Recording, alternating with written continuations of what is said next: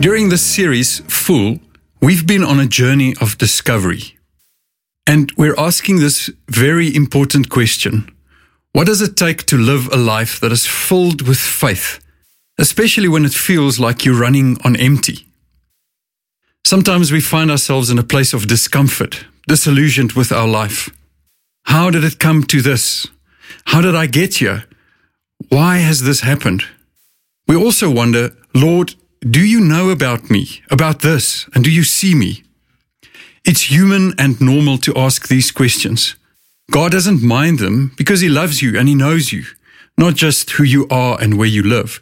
He knows everything about you, but more, He is acquainted with every detail of your life, from the cradle to the grave, and He has laid out and planned all your days like the master builder He is.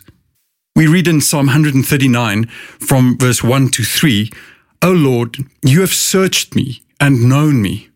You know when I sit down and when I rise up. You discern my thoughts from afar. You search out my path and my lying down and are acquainted with all my ways. So why not commit your way to God today? He knows your steps and thoughts from afar. He is acquainted with your ways.